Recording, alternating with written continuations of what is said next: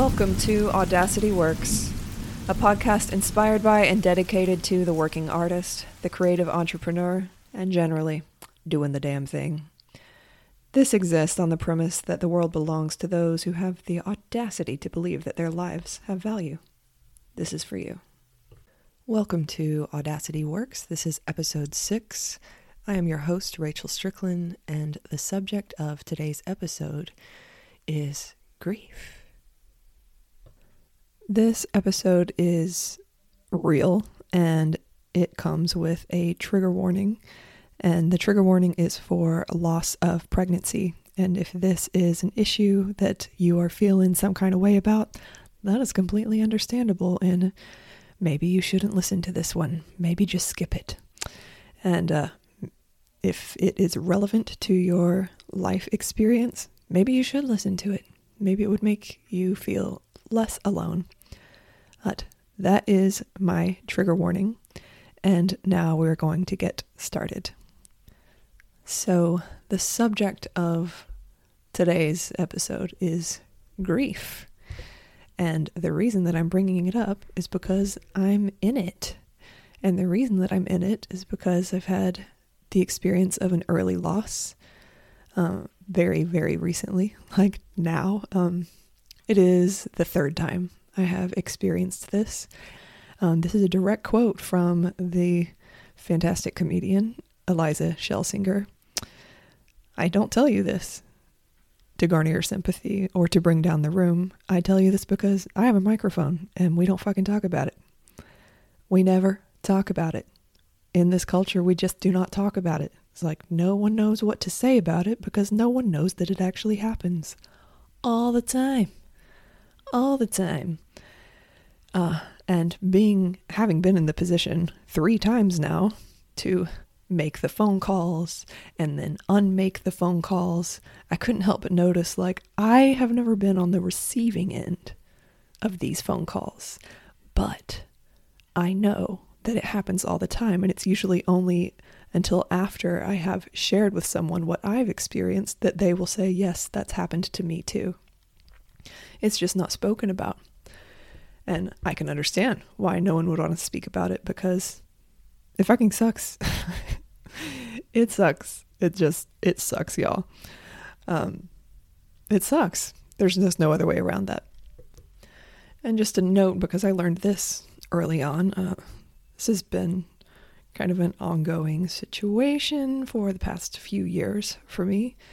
And I had never heard the term early loss before.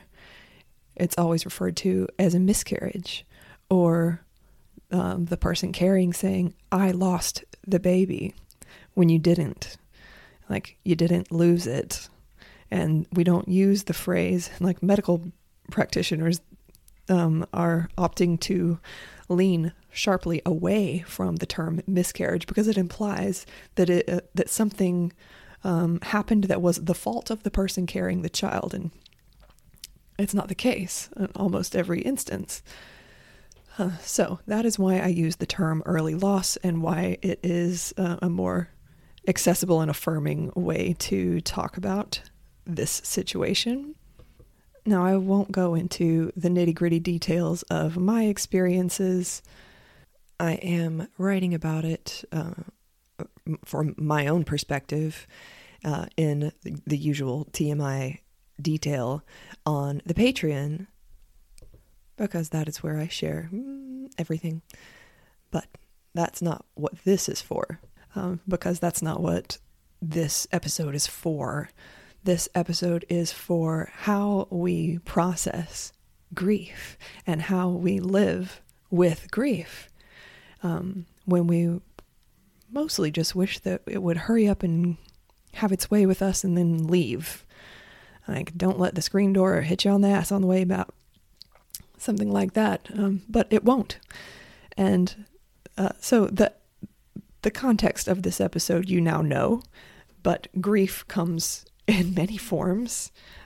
There's lots of reasons to have grief. Leaving a job, even by choice, that you've been in for a long time, something that really, really mattered to you. Making a career change. There can be grief surrounding that. Obviously, losing a loved one. Clearly, like, grief. Grief comes in so many different flavors and for so many different reasons. And as far as I know from my brief 40-year life experience, it is a most unpredictable house guest. We never know how grief is going to affect us. It seems to always be a surprise. And that makes it very unwieldy when you have no idea and like no way to predict what is this going to be like. It's just sort of a stealing, like, oh man, this is going to hurt. Yeah, it is. So whenever a student or a friend writes me, and it's usually to, one, apologize for the fact that they're experiencing grief, like I've just lost a friend unexpectedly, or I have to go to a funeral, and then that's usually followed by an apology, like I'm so sorry for how my loss inconveniences you, and it just melts my little black heart. And the first things that I say to them are, you do not need to apologize. You take whatever you need, do whatever you need to do. Go ahead and give grief a seat at the head of the table, because, honey, it's gonna take that seat anyway. We may as well just welcome it in the door. Know that it's there for a reason. It's not a bad thing. It's not an evil thing. It's not something there to punish you or destroy you. It is a side effect of love. And if you have a life that you have built out of your love and out of your effort and out of your care, when it changes, with or without your consent, grief will accompany that, because grief walks hand in hand with love and care. So it's a good thing. And since it's going to just move its way on in and sit at the head of the table anyway, we may as well make it feel welcome and just accept the fact that it's there. And I've been thinking about this lately, about how unpredictable grief is and how we never know how it's going to affect us. Here's just a tiny story to underscore a piece of advice that I have for you, which is to give yourself immense grace in a period of grief. One thing we always wonder, I think, is like, okay, but like how long? How long do I get to feel grief before I just need to like pick up my bootstraps and go back to work and be productive and, be sunny and engaging on social media and whatever it is that our daily life usually demands of us. We may not have the capacity to meet those demands, and we're not really in charge of the timeline around that. And I think just accepting that and giving yourself grace around that is an amazing act of radical self-compassion, because we are not trained or educated on how to process and have grief, which is an extremely natural part of being a human living creature. So natural. But we do not speak about it, and like death is kind of a taboo subject, which is the most common thing, harbinger of grief, I think, in the human experience. Not always, but often. So we have to learn together. And grace is something I would highly recommend you extend to yourself. Tiny story for you. Several years ago, my family lost unexpectedly one of our own, my uncle's partner, to be specific, my sweet friend, Matthew Rubel. And it was very unexpected and out of nowhere. He was young, he was 49, and experienced heart failure in the middle of an exercise class that he really, really loved, that I had just attended with him 2 weeks prior to that. Losing anyone is the suck. Losing someone who we had every reason to expect we would get to continue sharing life with for the next 20, 30 years is extra devastating, just the amount of shock. And that was the first time I had lost someone who was in my daily life, someone who I just shared daily life with, and it was a lot different from any other losses that I had experienced yet. So I didn't know what I was doing. When do we ever? I had a gig like a week after this happened, and I didn't cancel the gig. I was working for someone else. This is in San Francisco. Like, well, I didn't even consider it. I did not even consider it. I was like, okay, well, I have to go to work, and I'm a professional. I've been a professional for over a decade, and I'm going to go to work and entertain people at this party. It was atmospheric aerial silks, not the most emotionally demanding work that an aerialist does. So I went to work. I had no business going to work, y'all. I didn't know this at the time. What I should have done was to tell my boss, which I did not. I did not communicate to her what I was going through. If I had, she probably would have suggested that we find someone else, which wouldn't have been hard to do. But I didn't give her that opportunity. I just decided that I was a professional and I was going to go and do my job, and I shouldn't have. And that is the one and only time I have ever gotten tangled in the silks in front of a live audience. I'm not saying that's going to happen to you. If that happens to you, I was shocked by it. I didn't realize that I wasn't at my full capacity. I didn't give myself the time or the consideration to even weigh in on it. I was like, well, of course I can do this work. I know exactly how to do this work. And I did. But my capacity was diminished because I was in grief and shock. And I realized that after the fact, of course. And, my boss wasn't pleased. And did I explain? No, I did not. I did not explain. And I should have. But, hindsight 2020 and all of that. So that's just like a tiny story to encourage you to give yourself grace. Cancel your obligations for a while. How long? You know what? I can't possibly tell you how long.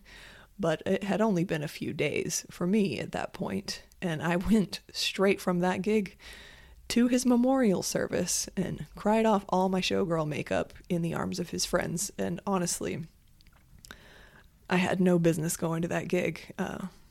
That's the message here. And I've been considering lately, the different ways that grief affects us each time we feel it. And maybe we let grief guide us and tell us what it needs. But I don't think that that's necessarily the message that I want to say, because for my second early loss, for example, the thing that I ended up doing was I took a week to myself, and I went 2 hours south of here, and I got a little Airbnb right on the ocean. I had actually already planned this. It was supposed to be like a writer's retreat, and I still used it as such. I went by myself, stayed for that week, and I wrote for hours every day, which is what I intended to do. What I did not realize was that was exactly what my grief needed me to do. But was it my grief, or was it my healing life force? I was like, this is what I need. This is what I need. And there have been times where I was in grief, and the thing that I felt most compelled to do was to hobbit hole myself up, become a little golem-y creature, watch all of Game of Thrones end to end, fall asleep on the couch, then move to the bed around 3 a.m. and do that for several weeks in a row.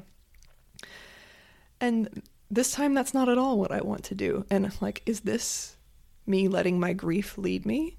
Or is this my life force, which is trying to heal, leading me? And that's what feels more accurate to me, because this time, for example, I know that I have experienced those other things. I know I've experienced going away and being all by myself by the ocean. I know that I've experienced holing up in a little golem cave and not really talking to anyone and just zoning out watching TV. And those were all valid and they were helpful. I'm glad I did them. I don't regret anything about it. However, this time I don't feel that that's what I need. I feel compelled to go to the Ren Fair next weekend and celebrate my husband's 40th birthday.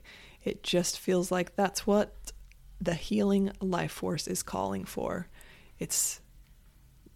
That's what it needs this time, and that's what I'm going to give it and to give myself. So something else that I think is really common experience when someone is in grief, but that we never mention, is how self-conscious we can become about how others perceive our grief and how we're expected to behave. For example, you may have a reason to grieve, and you may be open about that with your people. And if you enjoy engaging in social media, you may be open with that on social media and other platforms and say, this is what's going on in my life. I'm in a period of grief. And then days pass, maybe a week or two or so, and you take like a cute picture that's like funny and you feel like, I can't post this because I'm supposed to be unhappy. Y'all, come on. What is that about? What is that about? Like, post the cute picture. Like, do not consider what anyone else thinks or expects or what someone might be projecting onto you, because, like, honestly, is anyone going to say something to you like, oh, guess you got over that quickly, haha, must not have hurt very much? No. No. It's extremely unlikely that that is going to happen, which means we're just making this up in our head. These are just stories that we're telling us largely in our own heads about like how others are perceiving our grief and expecting us to behave in response to it. And in living with grief and processing it and just sort of walking through life with it, you never know. Like, some days you wake up and you're like, I rested well. I feel good. I feel like I want to wash my hair and put on real pants and go out into the world, and I want to buy a cheese grater and like go and do that thing. But don't add 3 other things onto that list, because you never know when the juice is going to run out. And when the juice runs out for the day, you should honor that. And you should go back home and you should rest and you should do things that bring you joy and refill your cup. And grief is a big cup emptier. It just pours out the cup, and therefore refilling it takes a lot longer and you need more of it. And that's okay. It doesn't make you bad at your job. It doesn't make you a bad friend. It doesn't make you a bad partner. Like, you just have to take what you need to get your healing, and it is not going to respond on any kind of timeline that seems reasonable to us. Super inconvenient if you're self-employed. You're like, I gotta get back on the horse. Do you? I mean, yeah, we do. Eventually we do. But how do we quantify that timeline? We don't, because we don't get to decide. We have to let it be what it is, give ourselves grace, let it come, let it go, let it be what it is. As when you're going through a period of grief, or you're just having a hard time in general, maybe a depressive episode or something, like, it is time to bring out the tambourine for the smallest of victories. Like, put on pants. You know what? In those times, sometimes that is a huge victory, and it should be celebrated. And you shouldn't judge yourself for it and be like, whatever, it's pants. People put on pants every day. Do they? Yeah, sure they do. But do they do it without like a heart in their body? The consumption of every meal is a victory. Like, good for you. You ate.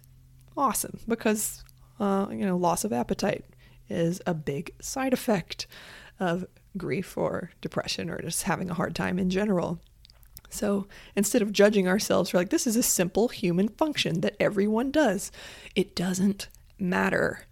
This is not normal life. So you cannot hold yourself to a normal standard of behavior and output. It's never going to work. It's just going to send you into a completely unnecessary spiral of a self-loathing. The last thing you need right now and in these times is to be self-flagellating about what you're not doing. It's not normal life. It's not normal life. You are not going to behave normally.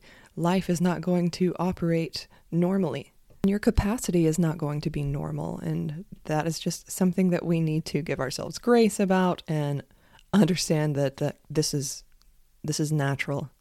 There is a time for picking yourself up by the bootstraps, and there is a time to know that you can do better. This is not that time. Being in active grief is not the time to do, the American thing and just bury it and be like, I can do better than this. It's, there's a time for that. This isn't it. So my advice to you, if you are in active grief, or if you become so in the future, is that you must give yourself, an astounding amount of grace. It takes great courage to do this. It's much easier to ignore it. Please don't. Talk about it. Tell your friends what's happening in your life. Say it out loud. Go to therapy. I'm big fan of therapy. If you have a good therapist, talk about your situation and seek out healing from whatever sounds good to you. And I will note that while sitting with a friend and sharing a glass of wine is super healing, it's mostly because of the friend. Real healing isn't at the bottom of a bottle. And trust me on this, because I looked there already. So just in case you're wondering, that's not where you're going to find it. The best medicine, or some of the best medicine that I've ever found, is in, stop me if you've heard it before, exercise. Oh my God. Super good for working through that stuff. You can engage with your creative practice. There is a participant of the Audacity Project in my current cycle, absolutely wonderful woman named Susanna, who is studying to be a grief counselor, and that's what she's doing during the Audacity Project. So this has all been very, very timely. And she works through a program that I'm going to completely butcher the name of. I'm so sorry. Verges mein nie. It is in Germany, because she is German. And it means forget me not, and uses creativity as, in coping exercises and mechanisms through ritual and the creation of memory objects. And I asked her to share with me, what can you say some more about what a memory object is? And she gave me this one, which is an example by the creator of that program that she's been studying with. Her name is Anemone. I am so sorry if I'm saying that incorrectly. But that quote is, "A good memory object will make you have happy memories of the person you lost. A bad memory object will remind you of the tough times, for example, illness." Example of this: a woman kept her mom's sweater because when she smelled it, she had happy memories of her mom. But she didn't like to wear it. It was not her color or her shape, so it just lay there, and that made her sad. Her grief counselor had the idea to unravel the sweater and knit it into a scarf. This way she could wear it and also just cuddle it on the couch, no longer useless, and feel connected to her mom and smelling her scent. And I just thought that was really beautiful way of taking something and making it into something else as a memory object, as a way to cope if you're in active grief. So as a last note, which is really specific to my situation and the loss of pregnancy, if you have a friend or you know someone who is going through this, I will give you some advice on what not to say. It would be very appreciated.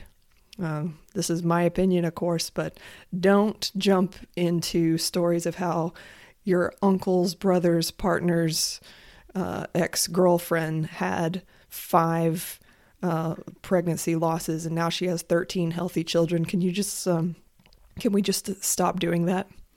Please, it's not helpful. So just say sorry and, is there anything you can do?